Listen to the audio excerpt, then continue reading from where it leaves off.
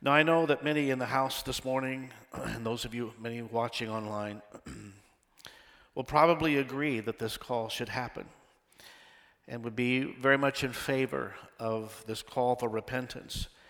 And yet, I fear that many of those same people would be quick to say, yes, sinners need to repent, therewith concluding that a call to repentance is strictly for the unsaved.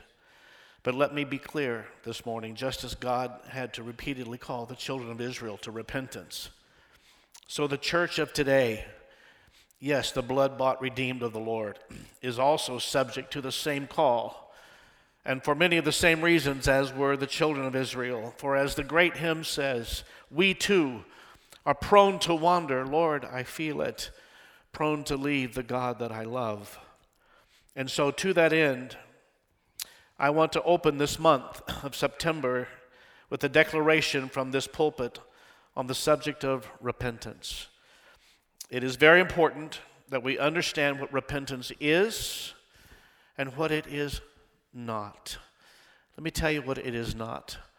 Repentance is not simply an emotion. Now, it's true that, like many of you, I was born and raised as a classical Pentecostal, where emotion always ranked very high on our list. We valued that greatly. If you were raised as I was, then like me, you've seen many a preacher who worked people up into an emotional state and then called them to faith in Christ. And sadly, very often that simply leads to an enormous letdown because that emotion will eventually subside. You don't live on emotion, whereupon they are then left with nothing. But please know and remember that repentance, as defined in the word of the Lord, is not an emotion. It is a decision. That's what repentance is. It does not spring from the emotions. It springs from the will. If people can be reached at the place of their will and cause their turning to come from the place of their will, that is when you see permanent conversions. Unfortunately, many of the so-called conversions in the church today are impermanent because the will of the person has never really changed. Oh, they had an emotional experience. They might have responded at the end of a service and even walked an aisle and come forward and wept bitter tears, and they maybe even got excited. Maybe they even felt wonderful for a few weeks or months or possibly even years, but in the end, they do not have what it takes to go through because their will has never been touched. Their will has never been changed. Now, having said that, I want to also say it is also true that once the will has made the decision to follow Christ and make him the Lord of their life, there is most often an expression of emotions which may follow. And that's perfectly appropriate. For truly the scripture says, he whom the Son sets free is... And it says, where the Spirit of the Lord is, there is liberty. I have come to give you life, and life abundantly. And if you experience true freedom, when you experience true liberty in Christ, when you experience true life abundantly, when up to this point you have been bound in chains, but then you have surrendered to Christ and you experience the exhilaration of deliverance from your sin, there will very likely be a response of emotions as you take in the joy unspeakable and full of glory. I have always said, I'm never really surprised at what possibly might happen in church. I never wanted to miss as a kid because you never know what you were going to miss. Something was going to happen that was going to be interesting. And I'm never surprised at the reaction someone may have at the touch of the Holy Spirit upon their life. Might they act a little different? Possibly. They might. But I always remind myself of this when I see something like that. I don't know what God has delivered them from. I don't know the chains that have had them bound. I don't know the darkness of their soul that they have been dealing with. I don't know what oppression has been upon them. I don't know what has led them in their past, in their journey, in their past to where they are today. And then to suddenly come to that point of experiencing a divine touch of God and the exhilaration that deliverance can bring, it could cause any possible type of reaction. So my response is this: let them rejoice. Let the people rejoice. But we must begin by understanding that true repentance is a decision. It is not simply an emotion. Most of you have been around long enough to know that there are two main languages in Scripture. Greek is in the New Testament and Hebrew in the Old Testament. Both of those languages, they each have a specific word used for repentance. However, it's only when we put the two languages together that we get the full meaning of repentance. The Greek word in secular language would always be translated to change your mind. Repentance is to change your mind or to change the way you think. The actual Greek word is metamelomai, to change your mind. So firstly, repentance is changing your mind about the way you've been living, the way you've been conducting yourself, the way you've been reacting to others. I've been living to please myself. I've been living to do my own thing. But from this moment forward, I am going to change my mind. I am going to live to please the Lord Jesus, who now is my Savior and my Lord. It is a decision, not merely an emotion, because the emotion will subside. It is actually entirely possible to repent without any outward or apparent emotion. And that is very difficult for a Pentecostal to understand. But it is possible to repent when you understand the definition of repentance. To change your mind. There might be emotion, but that's not what it's based upon. But hear me, you cannot repent without a change of your will. That's what true repentance is. The Hebrew word then, sub, S-U-B, sub, which is very typical. It's very typical of the Jewish people because they are a very down-to-earth people. The Hebrew word for repent literally means then to turn around, to turn around. You've been facing one direction. You've been actually going the wrong way with your back to God, but you turn 180 degrees with your face now toward God and your lips saying something like this: God, here I am. I am yours to command where you lead me. Tell me what to do, and I will do it. Tell me where to go, and I will go. Tell me what to say, and I will say it. So then when you put the two together, you have a complete picture of repentance. The Greek, metamelomai, to change your mind.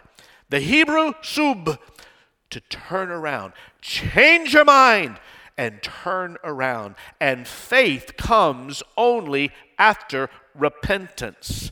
The whole message of the Bible is simply this: repent and believe. Repent and believe. And folks, there are plenty of people, even in the church, who are struggling for their faith. But I would propose to you today, they're not really struggling for their faith. They simply have never met the terms of repentance that I have just laid out for you.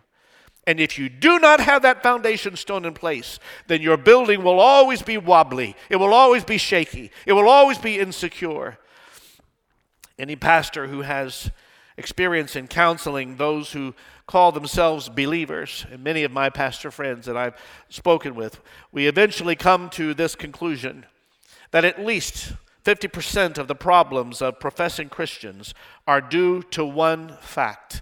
It is due to the fact that they have never really repented. I'm not saying they didn't walk the aisle. I'm not saying they didn't have an emotional experience, but they have never actually made the decision to change their mind and to turn around. They have never changed their mind. They have never really made the all-important decision. They have never really surrendered to the Lordship of Christ. They are still thinking of their decisions from their own point of view, which they are sure is right, and it goes like this: if I do this, what will it do for me? If I do that, what will it do for me? But when you have repented, I rolled my R, when you have repented, that is not the way you think.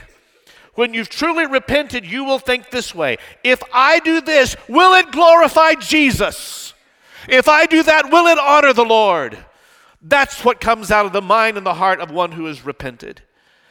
And the sad reality is that in the church today, We have multitudes of people who are still double-minded. And we all know what the book of James tells us, that a double-minded man is unstable in all of his ways. He does not have a solid foundation. He does not produce a stable building. Bethesda, as your pastor, I'm telling you today, the best way for us to begin this season, this month, particularly as we are about to face toward the middle and the end of the month, the Jewish holidays as mentioned, the best way for us to respond to this is not to glibly go on.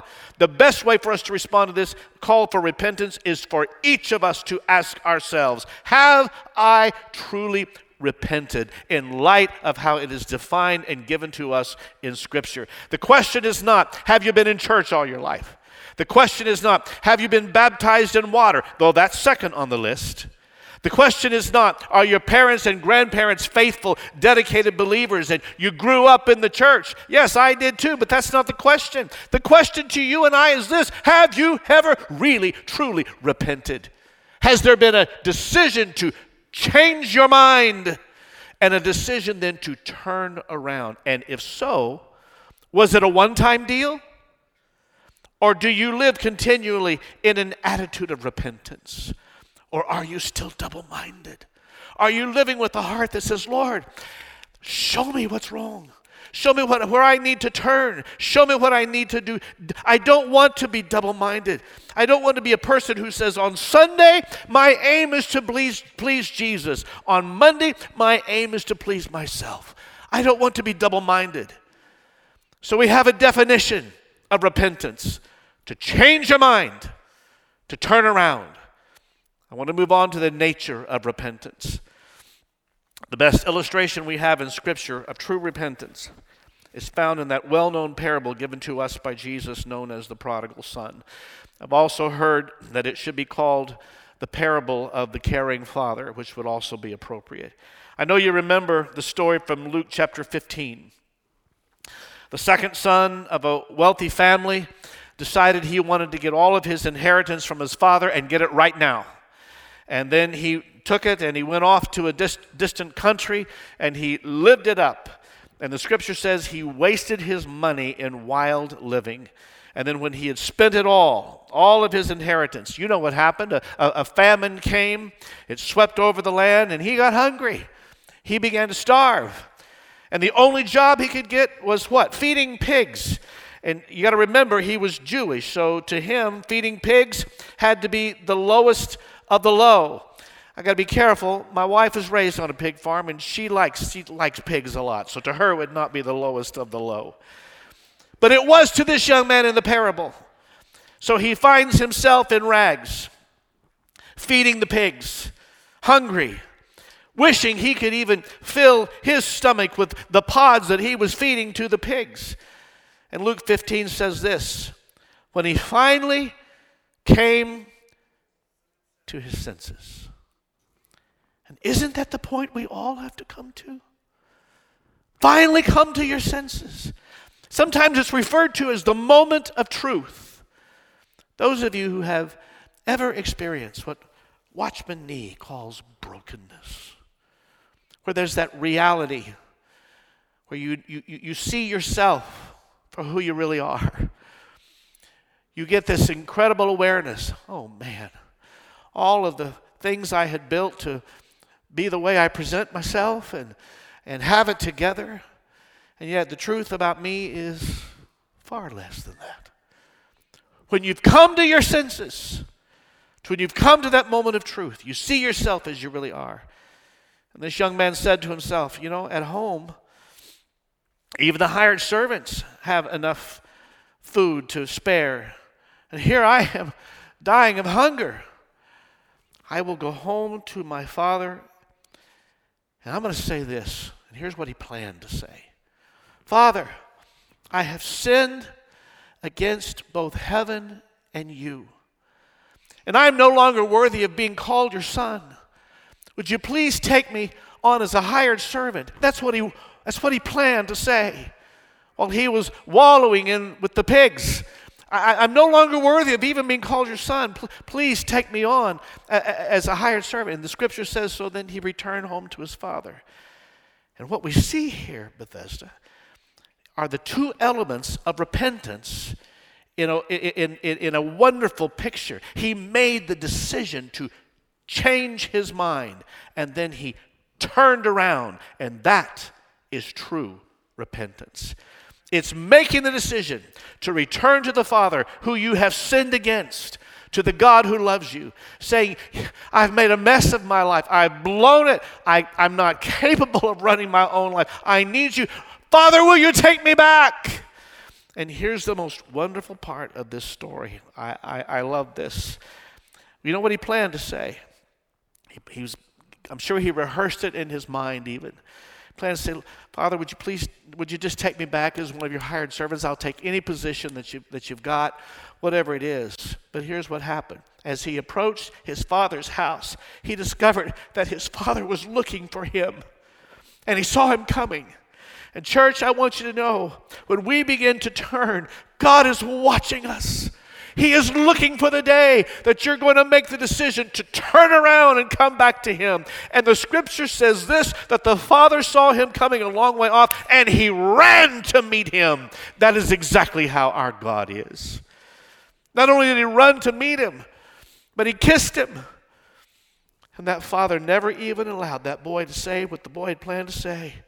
He wanted to say, would you make me one of your hired servants? I'll take anything. He didn't even allow him to get to that.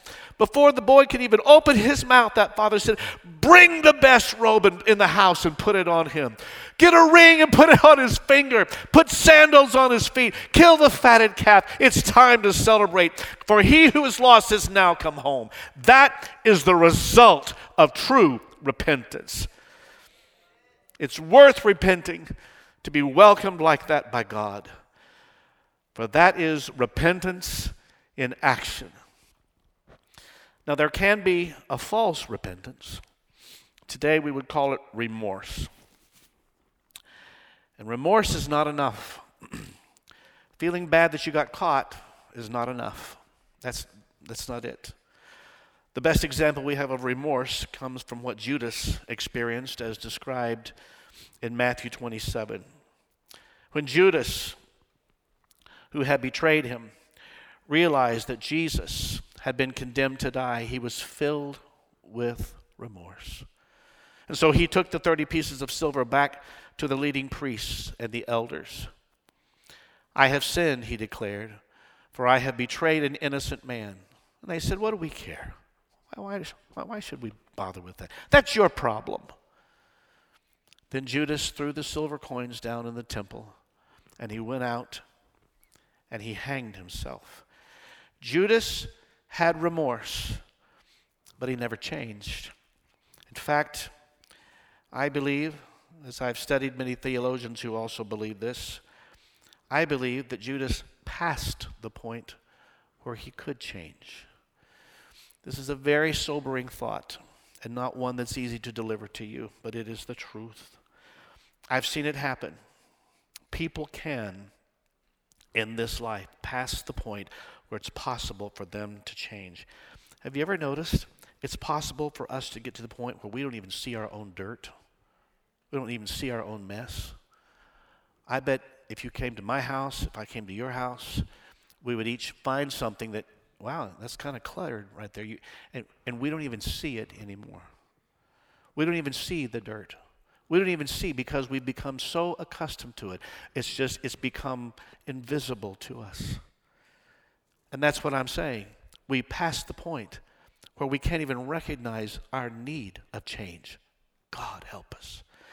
And I believe the most significant moment in any human life is the moment when God begins to deal with you about repentance. Emotions, maybe, but not necessarily. And you can shrug your shoulders when God does that.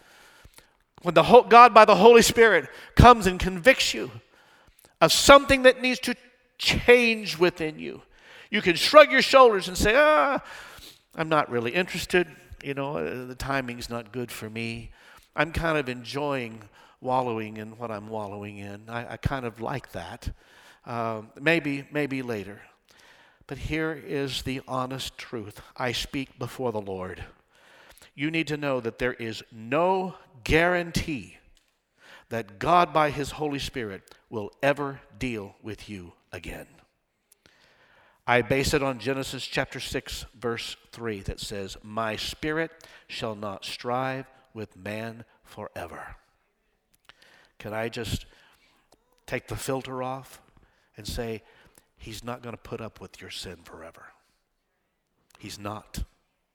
You may think it's something glib for you. You may think it's something to play with, but he will not put up with it forever. That's what this scripture says. My spirit shall not strive with man forever. And there are a couple of implications to this statement given to us by the Lord in Genesis 6. Number one, it tells us, it's implied clearly that the Spirit does strive with man.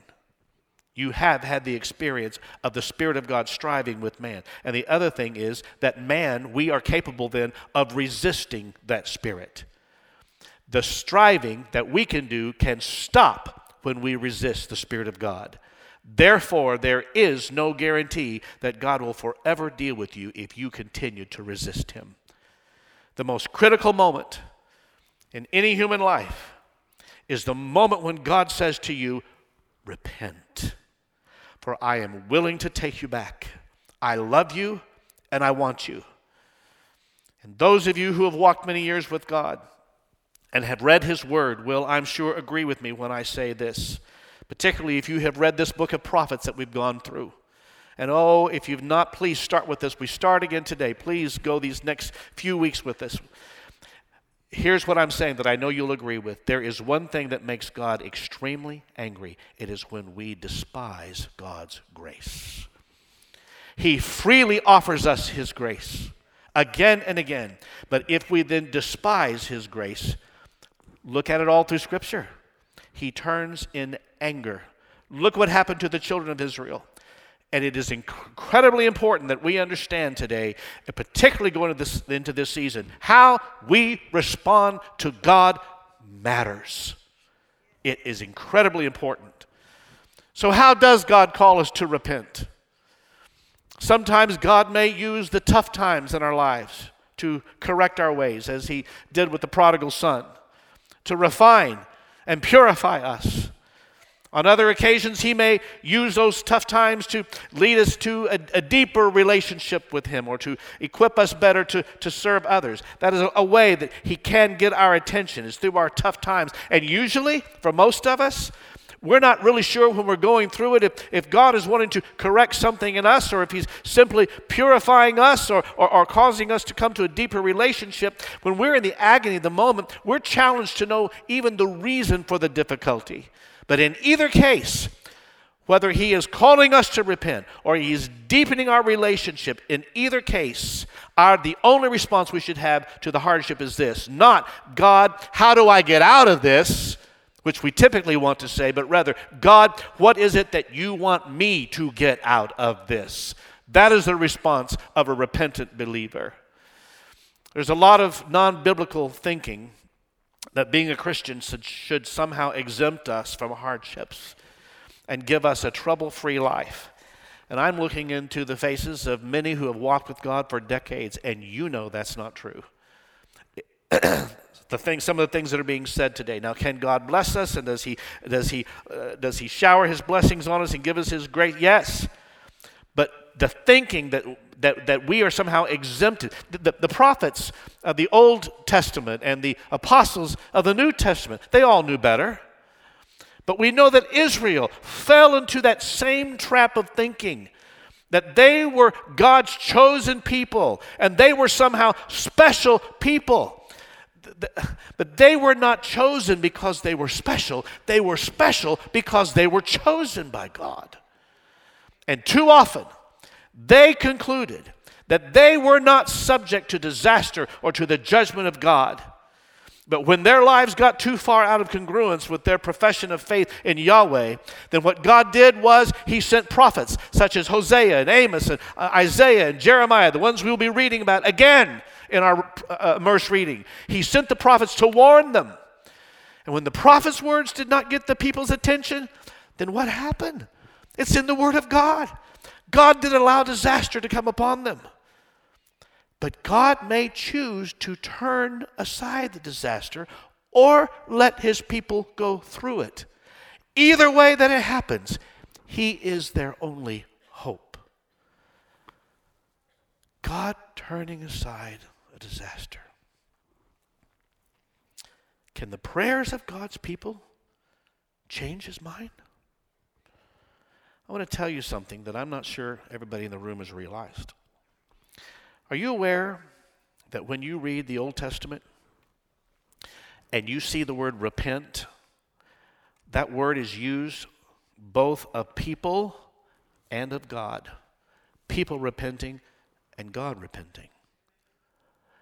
What does the word repent mean?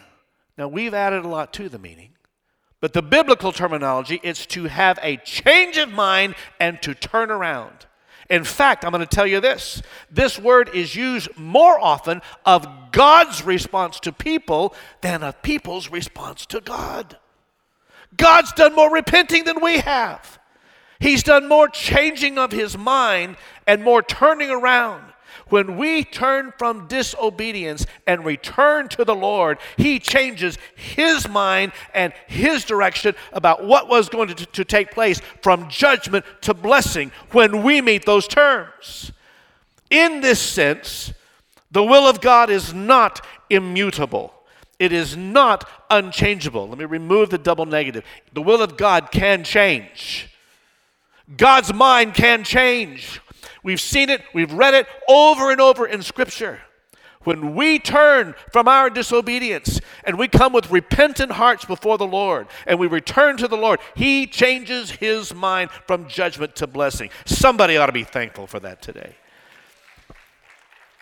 He has given us the awesome responsibility of choice, but he takes our choices very seriously. We may be glib about them. God is not.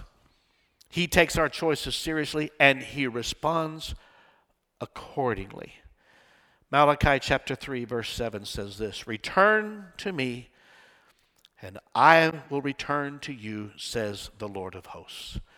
Return to me, God says, and I will return to you, says the Lord of hosts. So I'm asking you today, are you wanting to move the heart of God?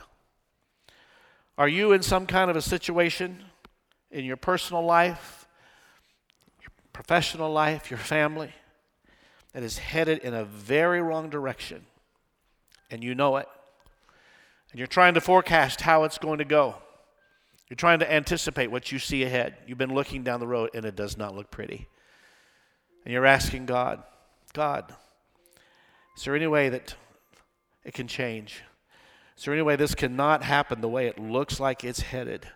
Is there any hope of this in this situation? Can I just tell you today, on this first Sunday of September, it all starts with repentance. It all starts with realigning yourself in obedience to the word of the Lord. It all starts with living a life that is pleasing to him, honoring to him, and giving him the worship he deserves. The Jewish people knew this. That's why they set aside the holy days of awe that Stephen was telling us about, to be a season of realignment and repentance. And here's what I know today. I know this is not an easy word to give. I know that there are people here in the room and that there are some watching online today. Some who need to repent for the very first time. You have never, ever come to the point, for whatever reason, of making the decision to say yes to the Lord Jesus. There may be emotion to it, there may not be, but it does not matter. What matters is that you come to the point of saying, I am ready to make a decision. I am going to change my mind from this moment forward. And then I'm going to turn around and I'm going to go the opposite direction. Can I just say, there is not a better day than today for you to make that decision. Scripture says today is a day of salvation. So if you're in the house today and you are making that initial decision to have a change of mind and to turn around, I'm going to ask you to stand right where you are. We'll not be calling anyone forward. want you to stand right where you are so that I can pray for you. Anyone in the house that is saying, I need to make the decision. If so, then would you stand, please? And if you're watching online, been prayerfully considering how we can do this, and you are making that initial decision to have a change of mind and to turn around, please indicate so in the comments of either Facebook or YouTube, whatever you're watching. And also, we want to know about it so we can pray with you. Want to reach out to you. You can do that by emailing at decision@BethesdaCommunityChurch.com, or you can literally text the word decision, one word, decision, to the number that's on the screen right now, 817-693-1693. Why do we do that? We want to pray with you. We want to help you get established. And then I know there's people in the room, and I am part of this group, said yes to Jesus many years ago. But there are areas of your life where you need to repent. You need to repent. A changing of the mind, turning around, attitudes, the way you snap at your spouse, stubborn willfulness, improper aligning with others who've affected you and turned you away from God, hardness of heart that has somehow crept in. You don't even know how it got there. Hardness of heart, callousness, cynical heart. Today is the day for us to return. This is the season of return. Make a change. If that's anyone in the house, would you stand where you are? Anyone who says, there may be emotion, there may not be, and that does not matter. But you're saying from this day forward, I want something in me to change. And I want to be rid of anything that stands between me and the Lord. Nothing between my soul and the Savior. Again, if you're watching online, you may be a seasoned Christian, but you know there's something God is dealing with. Please respond as we have indicated for you. Something there that you need to change your mind and turn around. We only want the opportunity to pray with you. And again, those of us who have grown up as evangelicals or Pentecostals even, we have a certain expectation of what this will feel like. This is not going to be based upon your feelings. It's based upon an act of your will, that you're going to make a decision to follow the Lord Jesus. It's a song we sang for years. Mary, I told the first service, for years, Des ended every service for a long time with, I have decided to follow Jesus. I kept thinking I'd get him to sing some other song. And he would say, Dan, let's sing. And I knew what he was going to say because he'd said it for years. I also know this. Des did not typically give the traditional altar calls as many other pastors and others do. And I saw him take many bullets for it. And it dawned upon me this week, as he had us sing that song, Des understood more about repentance. That it was a decision. It is a decision. You can make it here. You can make it in the parking lot. You can make it on your way driving home today. It is a decision. I've got to turn from that. I've got to make up my mind, change my mind, and turn from that and walk the other direction. Father, I ask you today, because I know your eye is upon us, as we've just said. When we turn and run to you and come to you, you're watching for us. And you're running toward us today. I ask, Lord Jesus, that you will help us to understand as we go through this season of repentance. It's not a one-time deal. That we will learn how to live in an attitude of repentance. Lord, let me please you in all of my ways. I'm not just going to live for you 1 or 2 days a week, every day of my life, Lord. And the little things, the things I've not even seen in my life, the things I'm no longer sensitive to, the things I'm not even aware of. Would you convict me? Don't let me pass the point of no return. Let me see the things that are within my heart that you are dealing with, that you are calling me to repent. And we give you thanks that plenteous grace we will find in you. You will give your grace again. And so we bless you for the forgiveness that you give us. And we thank you, Lord, that your hand is upon us for good. In the name of Jesus, And the church said, amen.